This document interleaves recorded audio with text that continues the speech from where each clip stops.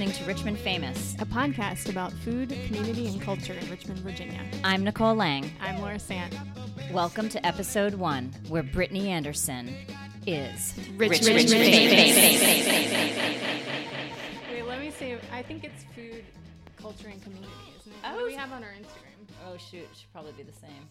I mean, I guess that we could also just... So, Nicole, what is our podcast about? Well, it's about food, culture, and community, or maybe community and culture. As you can see, we're still figuring it out.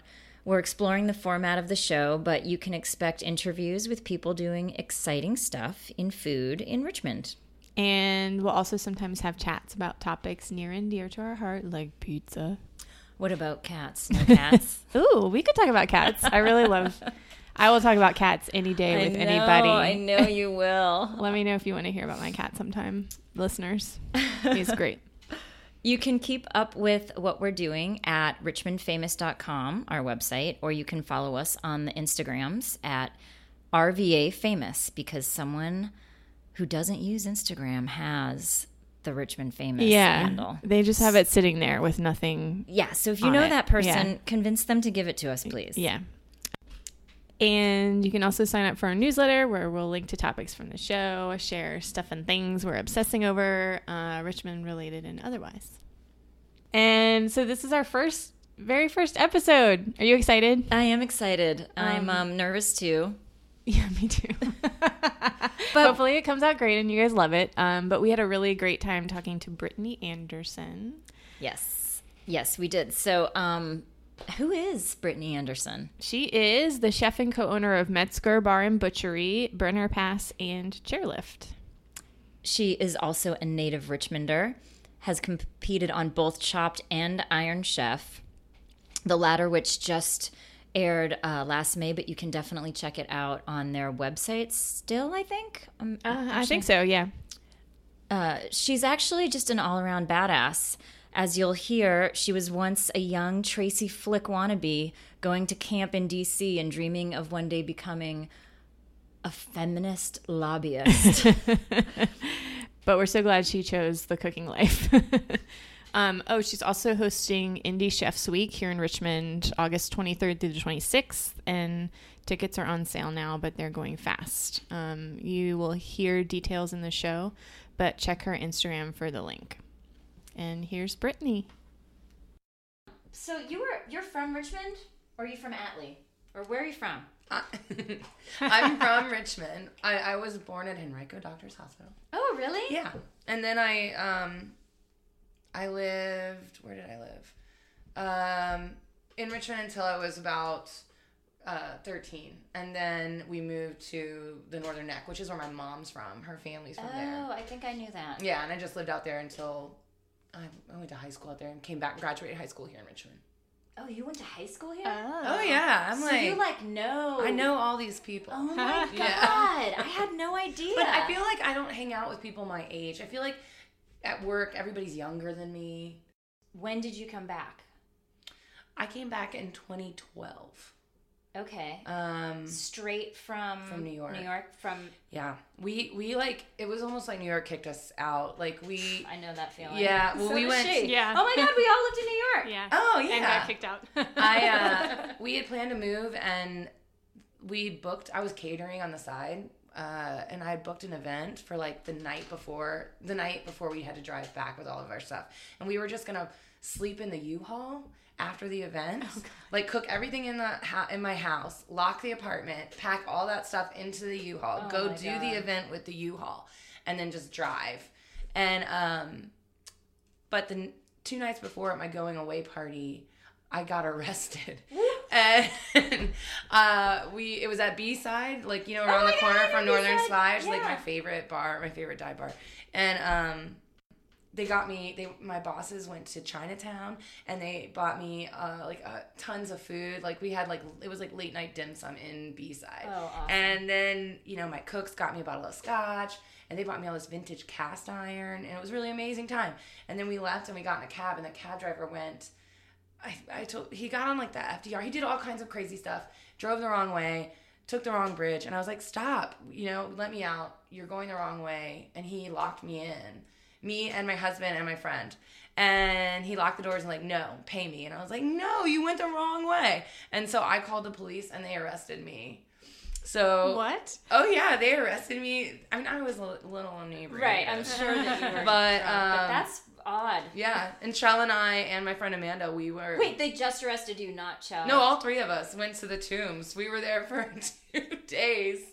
And then... 2 days? Yeah, and at first, you know, we were like, whatever, like we were like doing yoga. We were like trying to like be calm. Oh my and gosh. like, and we were in our own cells at first in Chinatown at their precinct.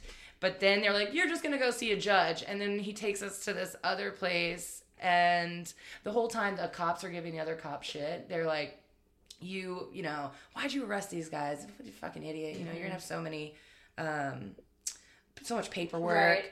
But anyway, they did not take us to the judge. We went to the other jail where they like made us like take our clothes off and stuff. Oh, the horror. And then we were in a group cell with like 50 women. Wow. But they lost Chell's name. He got stuck. I got out, waited at that Starbucks on Center Street for him to get out because I didn't have my keys. Yeah. We go to the precinct to get our stuff after he gets out, and they had taken all of my they had taken my scotch out of my belongings and put an 8x10 picture of it in my bag, and it was sitting on the cop who arrested me's desk. Oh, it was terrible. Anyway, left jail, went back to the apartment, had to go to Fairway and buy all the stuff for the catering gig because I couldn't order it. And then At least you got out for the gig. I got out of the jail. I am cooking and crying, like trying to go to get this stuff ready for this party. And my husband comes in. He's like, you're not going to want to listen to me on this, but something bad happened. And I was like, what? While we were gone, someone broken into our car and stolen all my vintage cast iron that they got out of the trunk of the Oldsmobile, you know? Only in New just York that. I would mean, there's someone nothing wanna, in like, there that carve was that worth anything. I'm sure they just threw it in a trash can somewhere. I'm like, it was heavy. Like, that's a lot to carry. Anyway, did the catering gig. Drove the car with the busted out window and the U-Haul back to Richmond, and I've been here ever since. So. Holy cow. They really did kick you out. Yeah. I thought we were joking. Yeah, my story is I kind of left of my own volition. But that I mean, shit. It's a good story, It though. is. But it was no fun. were you not scared? I would have been scared. I would have been so scared. I was drunk for a bit of it, you know, like and then I feel like I slept, and I had my friend with me, so that was helpful. Yeah. It was a little weird. It's probably worse for Chell, I imagine. Oh, he has far worse stories. Oh, God. Yeah, I know. That was not. I mean, mine was just like girls who like jump turnstiles, Right. Some bad check riders, Right. some ladies of the night, stuff like that. You know, it wasn't. Everybody was pretty nice. Yeah, no one's super scary. No. So now that you're out of jail and in Richmond, where in the city do you like to eat? I mean, obviously, like everyone else, I go to Potato a lot, probably once or twice a week. And I'll fight for that one. I think it's the best one. And then... Wait, what's the other one that people... Foso one. Okay, yeah. The broth is brown. I'm like... And it's sweet. It's too sweet, in my opinion. Inelegant. But I also go to... I love pozole. I love soup. Like, soup is, like, my favorite thing. And so I go to this place called, La Cabana. It's on Staples Mill and Glenside. It's over there. And there's another one. Oh, Shelley's. Yeah. Which is really close to La Cabana. They're, like, around the corner. And I go to Nota Bene a lot. Oh, see, that I love Nota Bene, and even though it's right down the road, it kind of slipped through my fingers. I just forget to go there, and I feel bad about it. It's like right down the hill from Metzger, so if I get out early, I'll go down there and get a pizza. And the wine list there is nuts. Yeah. It's gotten really big and crazy. Really? Yeah. Who's in charge of it? Randy. Dude, Randy, I actually had a beer with him last night. He is doing the wine list there. He's got his level 1. What? Yeah. He's doing, like, he comes from the kitchen to do wine service for guests. Wow. And so he does all the wine. When did this happen? And he buys all the beer, and he does the kitchen. I'm not sure how long it's been going on, but I was in there Friday, last week maybe, and the wine list is, like, 5 pages now. Whoa. And it's, like, mostly natural, biodynamic, organic. Holy cow. So it's really cool. Yeah. Wow. If you want to drink some weird wines. Yeah. They have some cool Always. ones. Wow, Yeah. I had no idea. And, I mean, it's fun. Get a pizza, drink some wine. I Or a love, pasta, or those snacks. Right, Honestly, the he's snacks. doing food really, I think he's at the top of his game right now. wow. That's good to know. So you, like, you know, not to put you on the spot, but like if you had to pick like chefs that you're super into right now in Richmond, he'd be. Yeah, I think he's like, I mean, he's a friend of mine. We cooked together at Patina Grill in the early 2000s. It was my first cooking job. And he was a sous chef then. Him and I are the same age. He's just been cooking for a lot longer than me. I was front of house before I ever was back of house. So I think like I don't know. He's making food that I want to eat, you know, and it's really like simple. It's not fussy. It's not trying to be a thing or a genre. It's just delicious. I like what he's doing a lot. I'm also really excited about Long Oven and Andrew and Patrick and Megan to see what they do. What, and I know you've had this question 1,000 times, but I've never asked her. Why German and why Alpine? It was not really like it wasn't really a thought out thing. It was like, I mean, when we opened Metzger, we did it for so little money and like it was my first thing. The first time I ever really I'd been a sous chef for a really long time, but I hadn't had a lot of time to run my own kitchen, just me. So it was definitely like, I just was like, hey, let's do that. Let's make this food because I liked it. And Brad owned the sausage company, so I had been making a lot of sausages with him and doing a lot of butchery. And that's just kind of where it went. It was supposed to just be sausage, like sandwich place. And if you look at our opening menu, it like blows my mind. I like can't believe we just sold like 3 sausages on a board with some mustard. Oh, like, I remember that. Do you remember that? Yeah, but Rich, I feel like no one else was really doing that. You know what I mean? Like, yeah, it was really like, meat centric. It might seem funny now, but at the time it was like, oh yeah, like this is awesome. Let's go there. Oh, we had that big fried chicken liver sandwich. Oh man, which I really liked, but nobody bought it. The chicken liver there. Oh, the mousse. Oh yeah. I don't think I'll ever not be able to put that on a menu. Like that's like my thing. That chicken. There's like honey and Riesling in it, or no? Yeah. Honey and Riesling and bacon. That is like my. And I remember, I just lust after that stuff, man. I haven't had it in a long time either. We have it on both menus on the charcuterie board at both places. But it's actually going on the Brenner menu right now for a crostini. Oh, cool. Yeah. Like, how do you feel about being the first restaurant that was reviewed nationally on Eater in the city? Oh, it was really cool. When the Metzger one happened, like it was so cool. And I love Metzger, and the food I get to do at Metzger is still like really like close to me and personal. So it was really nice to get recognized that way, and also to have feedback from someone who is outside the community. Yes, yeah. And who is so like such a, has eaten at many, many places, well traveled, and so smart about food. So that is not something that happens often. Richmond doesn't have in my opinion, a very good critic scene. That's something we want to talk about too. Yeah. And it benefits all of us as chefs to have a better critic scene because it makes us better. And if we don't have someone telling us what's wrong, then you never know. So I'm into it. So what did you think of his most recent review of Brenner? I thought it was good. One of the things I thought is interesting is he really wanted it to be more Alpine-y. But if you go to Metzger, it's not just German food either. And it's unfortunate that both times he's come has been in March, which is, in my opinion, the worst month of the year in Richmond for food. Mm-hmm. We don't have any seasonal products. There's nothing local. There's nothing growing. You're at the dead end of your winter menu and you hate it.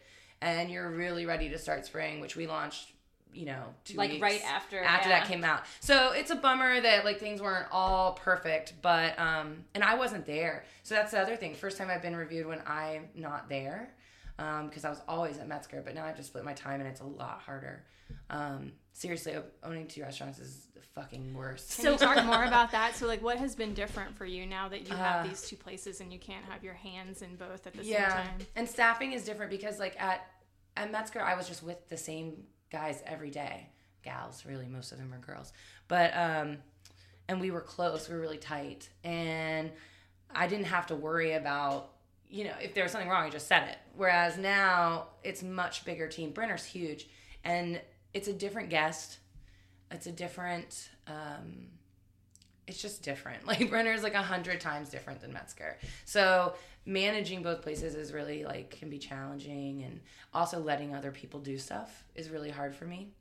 But I'm lucky. I just promoted one of my sous chefs to CDC at Brenner, and his name is Mike Ashley, and he's wonderful. He's been with me for like 4 years. Oh, yeah.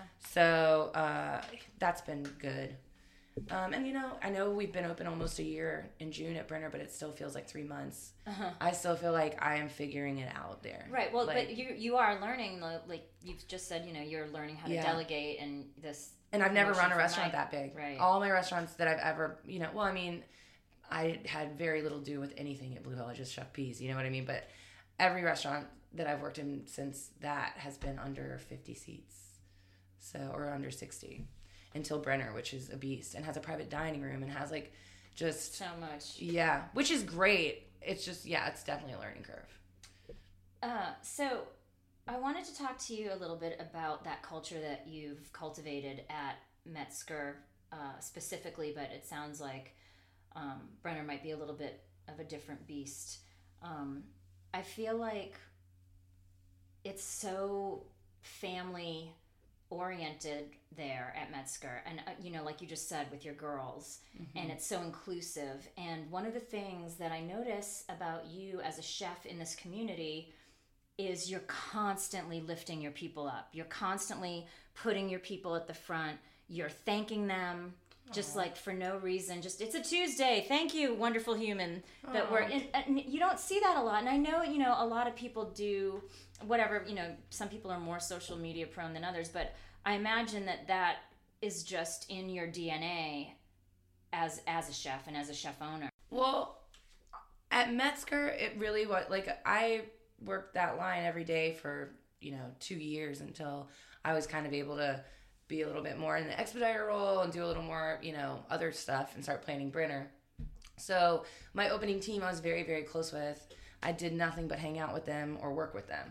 That was Mike, who still works for me, Kylie Galately, who unfortunately is in Vermont now, but she was wonderful, and Olivia, who is my co-owner now at Brenner. We just grew really close, and I realized that I can't do any of that I can't do anything I want to do or even have a restaurant without them. And their success is my success. And I was talking today about some of the wage discrepancies with like restaurants, just because I've been hiring people. And we were talking about like how restaurants that are much larger but don't, I wouldn't say like not chefy restaurants, like big turn and burn restaurants, or even like takeout places or things like that just have really low food costs and high volume. Those places can afford to pay their cooks a lot more money. But the cooks at those places aren't people usually who are, a lot of times it's college kids, it's part-time they're not job. as skilled, they don't have the experience. And it's not maybe a career forever, or maybe it is for some, and then restaurants like mine tend to have higher food costs, need more labor, and can't necessarily pay and compete with those other large restaurants in like hourly rates and with healthcare and benefits and all that stuff. So for me, if I can't give you those things, I'd like to give you something that makes you really happy to come to work and makes you want to stay there and not leave. So, I think that's the goal. I know how I would want to feel as a cook and how I felt before when it's shitty. So I think that's the goal. And I don't always get it right. Like, I lose people and I lose my temper, and you know what I mean? But I feel like when people are honest and vulnerable, that's when people are at their best. And if we can be that way with all of our staff and with, our partners, and I think you'll be happier.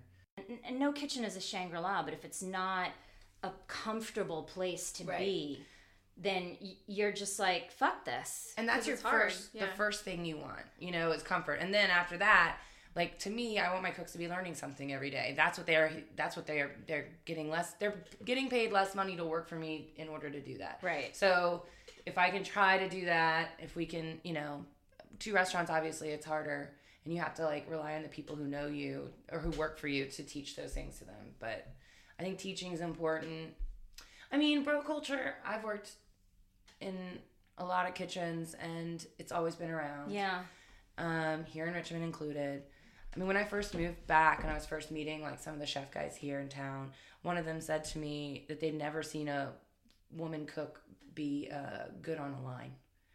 Wow. And I was like, are you serious? And he's like, no, never saw it before.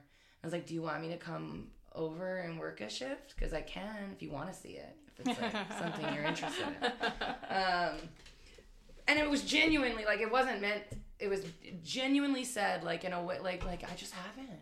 You know what I mean? And I hear from a lot of male chefs in Richmond, they're like, I just don't get female applicants. Which is possible, but that's because they don't believe that your space is a place they want to be. Exactly. Yeah. I mean, I get 1 million female applicants because they want to work for me, because they feel like it's a safe space. And I wouldn't say just women, but also transgender people, also queer people, like, because we just won't stand for any other, like, any bullshit. Yeah. Whereas I don't know that that's the case. And I don't think that many other chefs have been that vocal about it. You have to be vocal about it if you want people to know. Especially now in the climate right now in this country, I really feel like you can't just, like, I have a business, I want everybody to come to it, I have no values. Right. Like, you need to, now is the time to, I mean, whatever, it's always been the time, but specifically right now, it would help the world out if people could just be like, these are my values, this is my place, this is how I run it. You're not going to feel unsafe. You're not going to feel railroaded or sexualized or exploited or, all that. Mm-hmm. And I can't imagine, like, thinking about all the people that work in kitchens across this country, especially in, like, urban hubs, like the horror show that it must be for people who can't speak up. Oh, right. I mean, if you just think about the amount of restaurants, and I think sometimes we live in a little bubble of, like, the good restaurants, where you go here in Richmond. But, I mean, there's a lot more out there. And I've worked in TGI Fridays. I've worked at BW3. I've worked in these restaurants like that. That's where I've seen some of the worst behavior. That's where, and the most people who work in this industry work in places like that. Yeah. And that's where I think things are, and they're not even being brought into the fold with this conversation, I feel like, a lot of times. But you're right. And it's odd because those are the places sometimes, or I would assume, that have HR departments. They've got headquarters and stuff. But the people that are marginalized in those kitchens or in those dining rooms that's not even. It's not even a thought. That they're like, whatever, I need this job. Especially, I think, protection from guests in situations in those big restaurants can be a real thing. And this isn't out in the open yet, but Susan and I have been planning a seminar series for restaurant owners, workers, and community, whatever, to learn about sexual harassment and in the workplace, and to learn how to stop it. And then also, I just want to provide my employees with, like, the tools to tell someone. I want them to know, like, if you don't want to talk to me, that's fine, but here's the number you call. Can you talk about May 24th? What's May 24th? Television. Oh, May 16th. Oh, what? I thought it was the 24th. I don't know. I think it's the 16th. But you can talk about it. Tell everyone what we're talking about. Okay, so yes, I did Iron Chef America. It was really fun. Woo.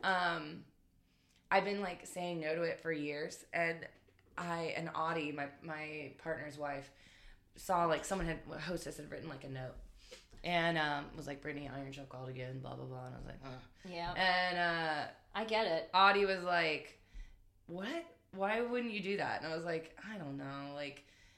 And I'd done Chopped when I was a sous chef in New York. I remember watching it. Yeah, it's ridiculous. And it's hard and it's not that fun. Yeah. And it's like, who wants to cook with gummy bears? Like, I don't really want to do that.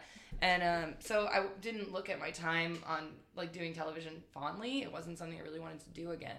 But Audie was like, I mean, do you not like money? Like, you should probably do it. And then, like, maybe people will want to come and eat at the restaurants more. Maybe you'll get some more butts and seats. And I was like, you're right. I'll do pretty much anything to get butts and seats. So I said yes. And we did a little Skype interview. And then I took my sous chefs, Lily, and my CDC, Mike, to LA. And we filmed in January. And how was that experience? Different than Chopped? So much better than Chopped. Yeah. Yeah. So much better. I mean, they had hair and makeup, so it was nice to, like, I felt fancy. And then Chopped is in New York. I filmed that in New York, yeah. And this was in LA. And, you know, it was fun to go on a little trip with my cooks, and we got to eat out and went to some cool places, and we had a good time. It was fun. And, well, it's crazy because... Well, I don't know if I'm supposed to talk about all of the details, but training for it and like cooking in an hour and putting up 5 dishes, and it really brought us closer and made us better cooks. So it was a good thing. We've been talking for quite a while now, and I think we have just like, I guess we could call it like lightning round style questions. Yeah. I don't know. I mean, this is the first show. You're really, you're just we're learning from this. So we'll see how it goes. Do you have a motto? Rustic and sexy. Whoa, she had that ready to go. Okay, wait, it's rustic and sexy. Rustic and sexy. So why is that your motto? Yeah. That's just what we try to do with the food. That's what, like, when something is like kind of messed up or whatever, you're like, it's rustic, but it's sexy. So okay. Oh, I love that. We joke about getting tramp stamps that say rustic and sexy. Or I don't know. One day I'll convince somebody to get rustic and sexy. Wow, that was great. Okay, so what we were talking about this earlier before you got here. What food product or cooking utensil can you not live without? Or actually, it could be anything. It could be like Google Home, which I'm sure you can live without. What is Google Home? I don't know what anything is. I'm sorry. We have to say that for an entirely different. Yeah, no, I only know about like restaurant world. Probably. It's hard, but I would say our meat pounder. We have like this big. It's like a giant machine, and we sell so much schnitzel. Right. So we. Oh wait, so no, it's not just like. Oh my God, no! If we pounded it by hand, it would take so long. Oh, this is so amazing to visualize. So it's like it looks like a. I'm trying to think of it. I guess it's just a big metal box, and then it has like teeth that go inside, and these grinders like this. They're like, if you stuck your hand in there, it would be bad. And you cut your portions and you roll them through, and it's kind of like... so the meat enters from the top. Yeah, the meat, and it goes through... it has like rollers. Rolls through, and then comes out in the bottom. We run it through 5 times, if you were wondering. Wow. The fitness of our schnitzel. But yeah, that thing, when it goes out, or when we break teeth on the combs that go in it, then we have to use the pounder, and everyone hates me until I get it fixed. But yeah, that's probably the thing. At Metzger, at least. Okay, next one. That's what I was going to ask. First, did you think you were going to be a cook when you were growing up? No. And what did you want to be? Oh, man. In high school, I wanted to be a politician. I was really into politics, and I was really into like... Were you like in student government? Yeah, I was in student government. I was a cheerleader. I was like very like Tracy Flick in Election, like super type A. And then, I wanted to like be a lawyer and write, and I had dreams of being like a feminist. Like this is true. I like wrote like feminist lobbyist or something like that, and which makes no sense now. I'm like, who would I be lobbying for? All the feminists. But I think we need some of those. I have like collages like with Delia's cutouts, and then like that's in the middle. Like I did Washington workshops and worked in DC for summer camp every year. Wow. So second part of this question, what would you be doing if you weren't doing this now? It can be the same answer. No, it wouldn't be. I don't think I would want to do that now. since owning restaurants, like, I don't have a PR person, and I never really had help with any of that, but I really enjoy it. You are so good at it. Oh, thank you. I enjoy it. You're good at it. I like doing press, and I like social media, and I like putting together like little campaigns and events and stuff like that. So I think I'd probably do PR and marketing. Yeah. I finally, like, this year, a person on my staff has started to help me a little bit with social media, and it's been the best thing to ever happen to me. Because I used to travel, like, if I was traveling, I would have to, like, I want to post on schedule and have, like, things coming up, and I would have to, like, do it all the time for the restaurants, and it was just getting really challenging. And Mel Calabro, she's a wonderful photographer, and Mel from Jefferson? I mean, from Lemaire? No, she used to work at Ledbury, and she has her own. Okay. Yes, I know. Marty knows her. Yeah, she's wonderful, and she is a really great photographer. She started doing all of our food photos and helping with all of that stuff, and she's been incredible. I feel very lucky.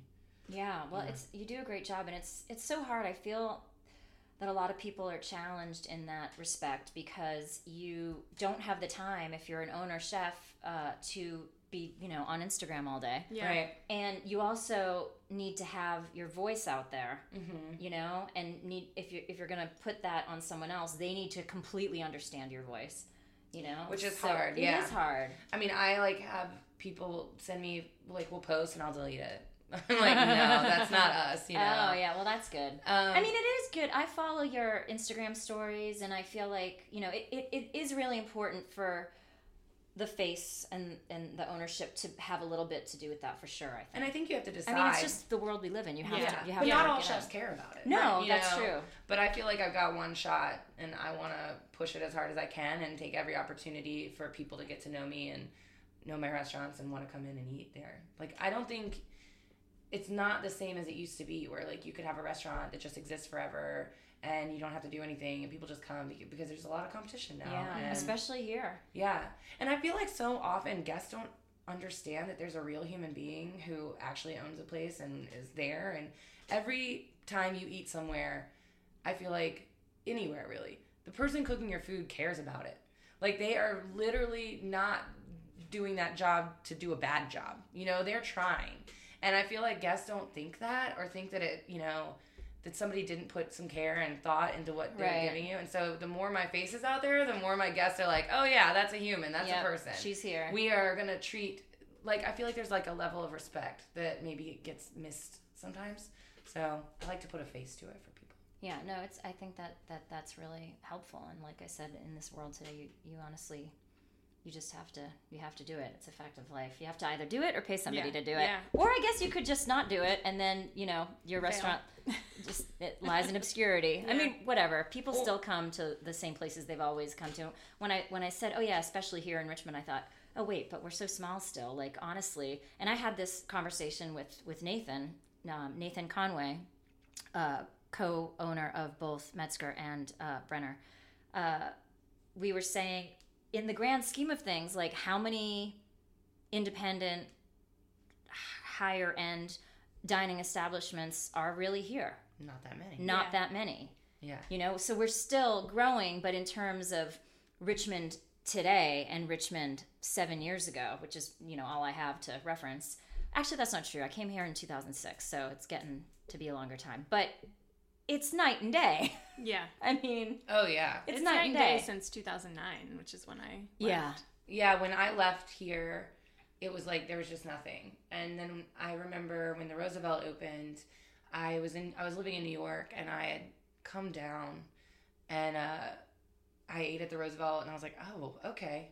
Richmond is coming back, I'm like, this is cool. Like, this is where I want to hang out. And it made it... having restaurants like that make Richmond feel like an actual place. Mm-hmm. Right. You know what I mean? Like, you go to... not just a Confederate history stop. It really feels like a place. Civil War War that's what the restaurants in Richmond are like. I want that to be a thing. Like, whereas you can... Nashville has its own food culture, or Asheville has its own... I want Richmond to have its own food culture and people to know, like, that's what Richmond's like. Is that why you came back? I mean, aside from getting arrested and Well, I came back because it's prohibitively expensive to own a restaurant in New York City. yeah, And to live in New York Or to City. do anything in New York City. And I knew, I mean, if I'd stayed, I could have taken an executive chef job somewhere and made some money, which would have been great for myself at 20. What was I? I was 30 when I left. But I don't know. It wouldn't have been. I felt like I was just dragging out an inevitable thing. So I love Richmond. I think it's a really cool place to live, and more now than I did when I moved back. But now I feel like since I've been back, which is, what is it, 5 years, 6 years? I've been back 6 years. 2012. So I've been back for 6 years, and I think like the amount of people, like cool people moving here or coming back here, I feel like this city is inundated with really bright, young, creative people. I think more restaurants are going to open up here from people from other cities coming here. I know of at least 2 that are hoped for, planned, sort of. Excellent. Yeah, that's what we need. I want more chefs to come here. Richmond, right now, everybody's hiring. Yeah. It's rough. It's scarce. Yeah. Higher level, when you find them, I don't let them go. Because there's not many of them. People, random cooks. Come and go. Yeah, but when you find like someone who wants to do this forever, it's like, please stay with me forever. How can we attract young upstarts, that want to do good work? I think we're starting to though. To I do. I recently hired a guy from Baltimore who's been cooking there for a long time, and he wants to move to Richmond. And I think that our city is a draw. It's affordable to live here and be a cook. I do think we have to grow with what we offer our staff. I know there's places that I could work on this. Like, I'd love to offer more benefits, and I'd love to pay them more money. But it's a challenge. As with affordability in the city, is people not wanting to spend money for what food costs. And, nobody's trying to play a joke on you. You know what I mean? Like, that's how much it costs. And then I have to mark it up in order to pay everyone who's there and pay the rent and pay the, And I feel like Richmond is just, they still think they should be able to go out and eat, sometimes under $30. It's like tooth and nail. And I wonder, you mentioned Long Oven. I wonder, is Richmond ready for that kind of dining experience that they're going to offer? Well, I don't think they're just offering that. It's a full a la carte menu, and then there's a tasting menu. Yeah. I haven't talked to those guys in a while. I think so, that they've got a tasting menu, but also, and I don't think that that's like out of our grasp either. Mm-hmm. I think that those restaurants, maybe not restaurants, but one or two of those types of places, I'm thinking like Catbird, that type of thing. I know. I feel like our city needs a Catbird can exist here. I just, I wonder if we're ready for it. I think that we totally are. I always say, if you make something totally fucking awesome, people are gonna come there, and it's not gonna close. If it is gonna close, and then you're not doing something right. Yeah, there's something wrong, and it's maybe it's your fault, maybe it's not. But I don't think it's just like great places just close. There's something wrong. So I think Richmond's ready for it. I think we need more places like that to normalize it. Yeah, to make people like. I can't stand that people think like Metzger's a special occasion restaurant or something. Or people think they can't eat food like that on a Tuesday. Uh-huh. I'm like, you can eat this whenever you want. It doesn't have to be your birthday. Right. That's what is interesting to me. And then also, Richmond doesn't have a real fine dining restaurant. There's no place you have to wear a jacket. You know what I mean? True. Yeah. Did you It used to be La Mer. You did. But they made it casual. Yeah. Which is, I think the trend of the world with that stuff. But I still kind of long for a real fancy place. So, before we let you go, I've got one question, or maybe do you have anything? Yeah, but okay. You go first. Okay, so what's like in the future? That was. Are you gonna grow an empire? Is that like your? I have 2 more things I want to do, and I'm my friend Michelle Williams, who owns, I think she's at like 10 restaurants right now. God bless her. after opening Brenner, doing 2 is hard. Can't imagine it. And I always feel like my brain's all over the place, but it's starting to mellow out a bit. But I want to do a bar. I want to do a bar with like small plates. I recently was in Charleston, South Carolina, and I ate at this place, Restaurant 2. It's the Zaobao guys. It's their second place.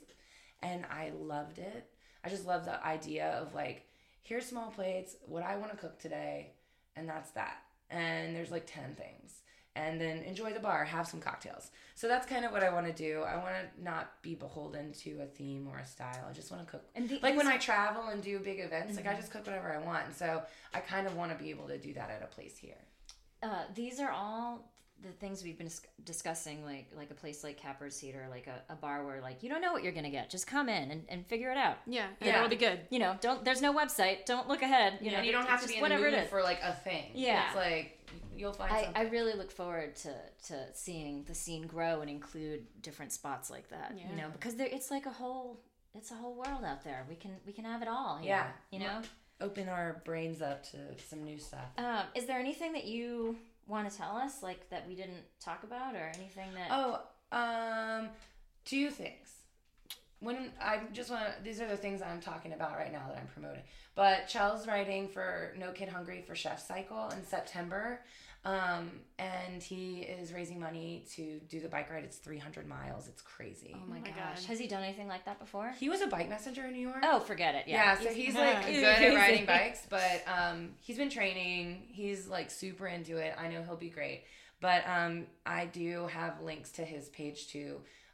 Awesome. To donate, and I am doing a series of cookouts this summer where we're gonna just bring the kudu up to Metzger outside. Chel's gonna DJ, and we're just gonna clear out all the tables and have a fun cookout party on Mondays. I think it's like the 3rd Monday of each month of the summer. Excellent. So when does it start? June. So people can look for that. And speaking of that, where can they follow along on the adventures of Brittany Anderson? I guess my Instagram, Brittany Anderson. I think that's what it is on there. And are you on Twitter? I am on Twitter, Gritty Britty, but I don't tweet much. I like write stuff and delete it. I don't know what to do. So many people. Yeah. And then also, Indie Chefs Week is coming to Richmond in August. Wow. Yeah, so cool. We're gonna host it at Brenner, and it's 24 chefs from across the country. I'm really excited about it. Wow. And so where do we learn about that? It hasn't been announced yet, but it's okay. Have to edit that out. It'll come out soon, and they'll be selling tickets, and it's 3 nights of dinners. So the first night is 12 chefs, the second night is 12 chefs. The 3rd day, we're off, and we all hang out, and I show them this town. That's how it works, right? Fun. Yeah.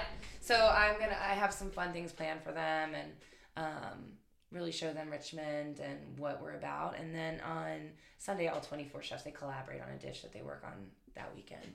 And so it's a really neat opportunity for, I think, people in Richmond to try food that isn't here, and some really cool chefs are coming. I saw your adventures in New Orleans, right? Was it New Orleans? I was in New Orleans. Olivia went with me, so that was really fun. And that was also Indie Chefs Week, yes? Yep. That was my 3rd. I've done 3 so far, and I don't think I'm allowed to go on it anymore. So explain what it is, really. Oh, so Indie Chefs Week is just, it's kind of an amazing weekend of chefs coming together to meet each other, to hang out, to collaborate and learn. And it's been, some of the things I've learned through Indie Chefs Week are just like dumb stuff that you wouldn't think, but like business things. Like, oh, how does your restaurant run? Like, oh, what is your labor like? You know, stuff like that. And just being able to talk to people that you don't often get to, and learn technique from. Like, the lineups are crazy. It's really, really cool chefs. Thank you. Hey, thank you so much. This has like been so. I mean, I knew I liked you, but now I like you more. I know. I'm glad we like already are friends, and we had a lot to talk about. So. Yeah, you being our very first guest is just extra special. Oh, thank you guys. Yeah. Thanks for listening. Richmond Famous is edited and produced by us, Nicole Lang and Laura Sant. Our theme song is Funky Virginia by Sir Guy. Please rate us and leave us a review on iTunes or wherever you listen to podcasts. And follow us at richmondfamous.com and at RVAFamous on Instagram.